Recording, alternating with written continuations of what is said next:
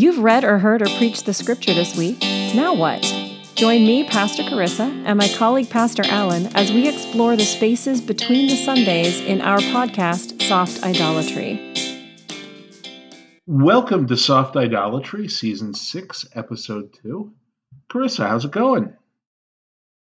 It's going pretty well over here. How about you? No complaints. The weather is appreciably better today, more tolerable, not oppressively hot and humid, just warm and humid. So, That's it's an good. improvement. That's good. I'll take it. Yeah. It's pretty warm and humid here too, but it's not storming. I have a crazy friend. Well, I have a few crazy friends, but one of them in particular runs ultra marathons and has been trying for years to convince me I should run one as well. And Jenny, if you're listening, it's not going to happen. But I paced her for a part of a 100-miler this past weekend for an 8.5-mile piece of it. And literally the moment that I saw her and the pacer before me come down the trail to hand her off to me, the heavens let loose and it thunderstormed the entire 3 hours I was with her. Just thunder and lightning and mud everywhere. And we're like going past creepy cornfields and cemeteries in the middle of the night. It's like 1 a.m. So the weather was terrible, but it was a blast. 5 stars, highly recommend. I would do it again in a heartbeat, but just like a piece of it. And I'm not doing the whole 100 miles, not ever. You had to be a genetic freak to be able to do that. Yes. I'm not the kind of, I don't have that bizarre gene that allows you to do that kind of thing without getting hurt. So Anyway, that was my weekend, but it was a ton of fun. Okay. So our idol today that we are talking about is comfort, which could go a lot of different directions. But we started talking a little bit last week about lifting up voices and listening to uncomfortable stories. And I think we want to dig into that a little bit more this week. Uncomfortable stories? You mean like from the Bible? Yeah, for starters. Yeah. Okay. So like David and Bathsheba? Yeah, I feel like you've been thinking about that one a little bit lately. Maybe a little bit. That was a leading question. Yeah, I preached on David and Bathsheba, and it was, even having written the sermon, it was uncomfortable to get up there and name David has a long list of transgressions in that story. Yeah. And they start with transgressions and they move into outright crimes, outright criminal action, rape and murder. And telling that to a congregation who has probably never heard it described that way before, that's uncomfortable. Talking about rape from the pulpit is uncomfortable. And it's one of those things that, as a pastor, no matter what the topic is that we are having a conversation about, whether in a sermon or just with a member, we always have to consider just how much our members can hear. Even if I am passionate about social justice, if I start getting into, discussions of American history and the Magnolia Myth and all sorts of things that are part of the discussion in seminaries and in universities, particularly at the graduate level, I'm going to lose a lot of people. They're just not equipped for the conversation, to say nothing of what their politics are. They're not equipped for the conversation. There's only so much they can hear. And then when you start to when you introduce a topic like rape, uh, it's really, really uncomfortable. It's uncomfortable to preach the sermon. It can be uncomfortable to hear the sermon. Uh, but, it's part of the story too. And I think we do our congregations a disservice when we only give them part of the story. I wholeheartely agree, and a lot of these narratives from scripture have been whitewashed, both literally and figuratively, in a lot of church history recently. When it was only, gosh, probably not even until seminary where I actually ever heard anybody say we need to look at the cultural surroundings of this story about what is happening here. Bathsheba was not showing off. She was not being an exhibitionist. She had like no say so in this situation. Like if the king comes up to you and says, "My room tonight," you can't say no. And so, that was a striking realization for me of how we try to gloss over a lot of these uncomfortable stories in scripture. And I think it's because they're stories we're uncomfortable with in real life too. We can read the part about David having the husband murdered, right? Mm-hmm. He puts him out on the front of the war, so he knows he's going to get killed. And that is so far removed from our lives today that we can say, oh yeah, that was bad, but we can kind of separate ourselves from it. But when we think about this idea of a woman being pressured or coerced into sex, I mean, this is an assault, right? Mm-hmm. This is a rape, as you said. That hits a little too close to home for some of us because it's something we know still happens. Yes, some of us have, not me, but have the experience of serving in the armed forces and serving in combat. Almost none of us have the experience of being a king and sending somebody off to uh, to go and die in a battle, knowing that that's possible. You're right. That is outside of the experience of almost anybody who might be in our pews. But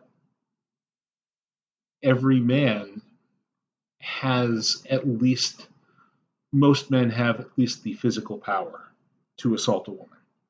And we all know people, though we might not have heard the story, we all know people who have exhibited questionable guys who have put themselves in situations that are questionable. And we don't sit down and have those conversations like, so you think you ever went too far and didn't get consent? I can tell you, I have never had that conversation with another man. Not really sure I want to have that conversation. I'm pretty sure that if I started it out that way, I would not get an honest response from somebody else. No, that is not a opening question there. No. But we are certainly physically in that position that most of us. I will not suggest that most of us want to do something horrible, but the physical power differential is there, and we all like to think of ourselves as good, decent guys who would never do something awful. But that doesn't mean that we always avoid doing something awful or call out people who do things that are awful. Well, and I think that is that's exactly why we struggle so much with this particular story as well. There's other narratives in scripture that we soften. This one gets, kind of covered over the most. And I think it's because we like to hold up David as this great shining example of how to be a man of God, right? And Right. here he is committing rape. Mm-hmm. And so it's this, this prime example in the trauma and abuse class that I teach. One of the first lessons, it might be the first lesson. If it's not, it's the second one. We talk about power differentials and how those who are physically smaller are at greater risk for abuse, those who are physically less strong, those who have less social capital, right? And Bathsheba falls into all of these categories. She's a woman, so she's essentially property. At that time, she's physically smaller than him. He's the king. She's not. So there's all of this power here that even someone who's held up as this great man of God, that power differential puts him, in a position where he is, able to commit such a heinous crime. Right. And not only is he able to commit such a heinous crime, he is able to cover up his heinous crimes. Mm-hmm. Yeah. It kind of smacks of like the news stories of, like the varsity swimmer or, the football player in college who gets accused of something and, it all gets covered up. Yeah, there is always this desire to cover up the uncomfortable parts. Even the subheading in the NRSV says David commits adultery with Bathsheba. And there we go. Like, that sounds like she is an equal party in what happens. Mm-hmm. And she's not. No. Yeah. No. Or at least it sounds like she is a consenting party. And yes. Yeah. There is nothing in the text that indicates consent. Correct. Yeah, well, and even, later on, Nathan comes to David and tells the story of the farmer and the sheep, and that the sheep does not willingly follow, right? No. It's taken. It is taken. Yes. Right, and that's the same verb that Samuel uses when the people ask for a king before Saul is made king. The king will take your sons. The king will take your daughters. Take. And, in the king will take your sons, the implication is that the sons may die in battle. And when he says the kings will take your daughters, it's very directly an implication of rape. The king will take your daughter. Yeah. And this is hard stuff. And it's hard to preach too, because you want to be honest to the text. You also don't want to trigger people because statistically speaking, you absolutely do have victims of sexual assault, both male and female, young and old, in your congregation. You absolutely do. If you've got more than 3 or 4 people in that congregation, you, statistically speaking, have at least one assault survivor. Yeah. At least. And that is a grossly underreported crime. So, so we do need to be careful how we tell these stories, but we also need to be honest about them, because without that honesty about the story, we miss the power of the gospel. We miss the power of scripture. We miss the power of the fact that God can take someone as shady as David and still work through him. Of course, when God took David, when God anointed David, he was blameless. David had not become shady when, David was righteous when God called him. Mm-hmm. It was only after he had succeeded in that calling that he starts to believe his own press and stays home when the troops are out in battle. Yeah. Well, I mean, look at that power dynamic, right? When he's anointed, he is the youngest son. He's the smallest son, and he's stuck out keeping an eye on the sheep.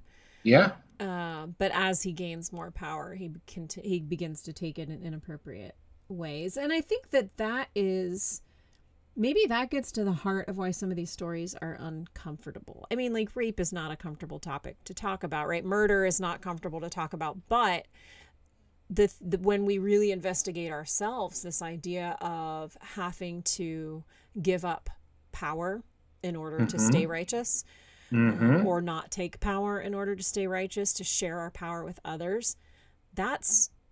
I don't like to share my power with others. I'm just going to be really real with you right now, Alan. Yeah. Yeah. This is why you were never an associate pastor. You're not wrong. I would have been the world's worst associate pastor because I don't like to share my power. No, that's mostly true. Well, I mean, if you think about it, David starts in the narrative arc. David starts to drift when he gets comfortable. Yeah. When God had given Israel rest from all its enemies, that's when David says, "Hey, God, I want to build you a house." Yes. God says, "You want to build me a house? No, I build you a house." Wow. Okay. Why is that God? Why is that how God sounds? Because I'm in Jersey now, and everything sounds like a mob movie here in Jersey. I feel like that might be an exaggeration, but okay. So all that to say, yeah, I feel, and next week we're gonna talk a little bit more about power and privilege in our listening and how to kind of balance that a little better. But when we look at stuff like that, the reason it's important to listen to uncomfortable stories is because Jesus tells us time and time again that he came to shake up the unhealthy, dangerous, painful power dynamics of the world.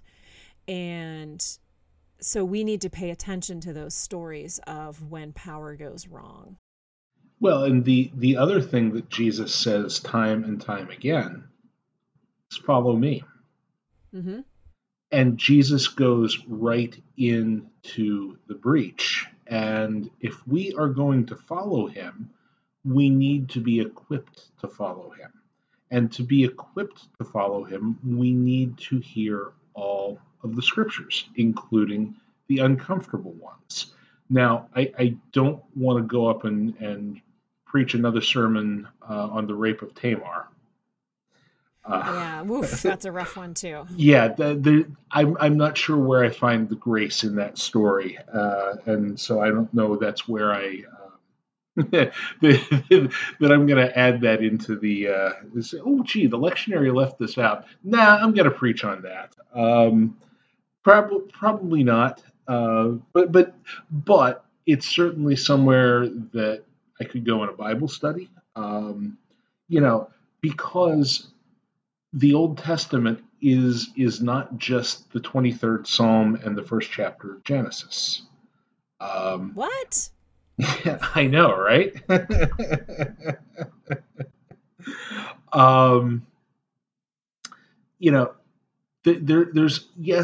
is a lot of stuff there that sounds really over the top judgmental. I will punish the sons for the sins of the fathers, even to the third and fourth generation. Sounds awful. I want to stop listening. But that's actually when you've got to dig a little deeper, when you have to embrace the text and start to understand the context, understand what's going on, and how that sets up the continued self-revelation of God in Jesus in the New Testament. Yeah, and I would go a step farther too, and say that listening to even the uncomfortable parts of Scripture helps to prime us to listen to the uncomfortable stories in the world around us. So when we listen to the stories of the marginalized and oppressed in Scripture, which are the ones that we largely gloss over and make nice, we nicify them, right? That helps us better to listen to the voices of the oppressed and the marginalized in the world around us today, which is a really important thing for us to do. I mean, that's what the bulk of our calling is in Matthew 25, around verse the 40s ish. 31 to 45, more well or done. less. Ish. Well done. I have never been good at chapter and verse recall like that at all. The fact that I know it's in Matthew 25 is like a huge step for me. But, Jesus is at the last judgment, separating out the people who did right and the people who missed the mark. And if only there were a metaphor for that. Right? That would be great. The sheep and the goats, perhaps. Yeah. So, and someone says, well, when did we see you sick and didn't visit, in prison and didn't visit, all these different things. But the calling for the people in this passage is just being with those who have less power and have less capital, right? The hungry, the poor, the sick, the prisoner, and just being with them. There's, you're not necessarily saving someone's life by handing them a loaf of bread, but what you are saying is that they matter and you hear them. Mm-hmm. Yeah. And so I think really the faithful response when you hear a story, whether it's from scripture or from another member of the church or from someone that you are seeking to serve in some way, when you hear an uncomfortable story, you have to embrace that uncomfortable story. First, you figure out what it is that makes you uncomfortable. Yes. Then you have to go and search out more stories like that. They will not always present themselves to you, in part because you've probably spent many years avoiding uncomfortable stories, sometimes consciously, sometimes not. But we all get good at avoiding the things that are uncomfortable, avoiding making eye contact with the homeless person who wants money, that kind of thing. Not that I might be a master of that tactic, but, figure out what bothers you, search it out, learn, do your homework, and then finally work to create some space where you can hear those stories. People will not necessarily always share those stories with you. Again, especially if you have consciously or unconsciously made a habit of avoiding those stories. Yes. Yeah. And I think a good example of exactly that phenomenon is, fellow white folks. Like, you are not a safe person by default for, a Black person, an Indigenous person, to share their stories with. You are not, because traditionally we have sucked at that, guys.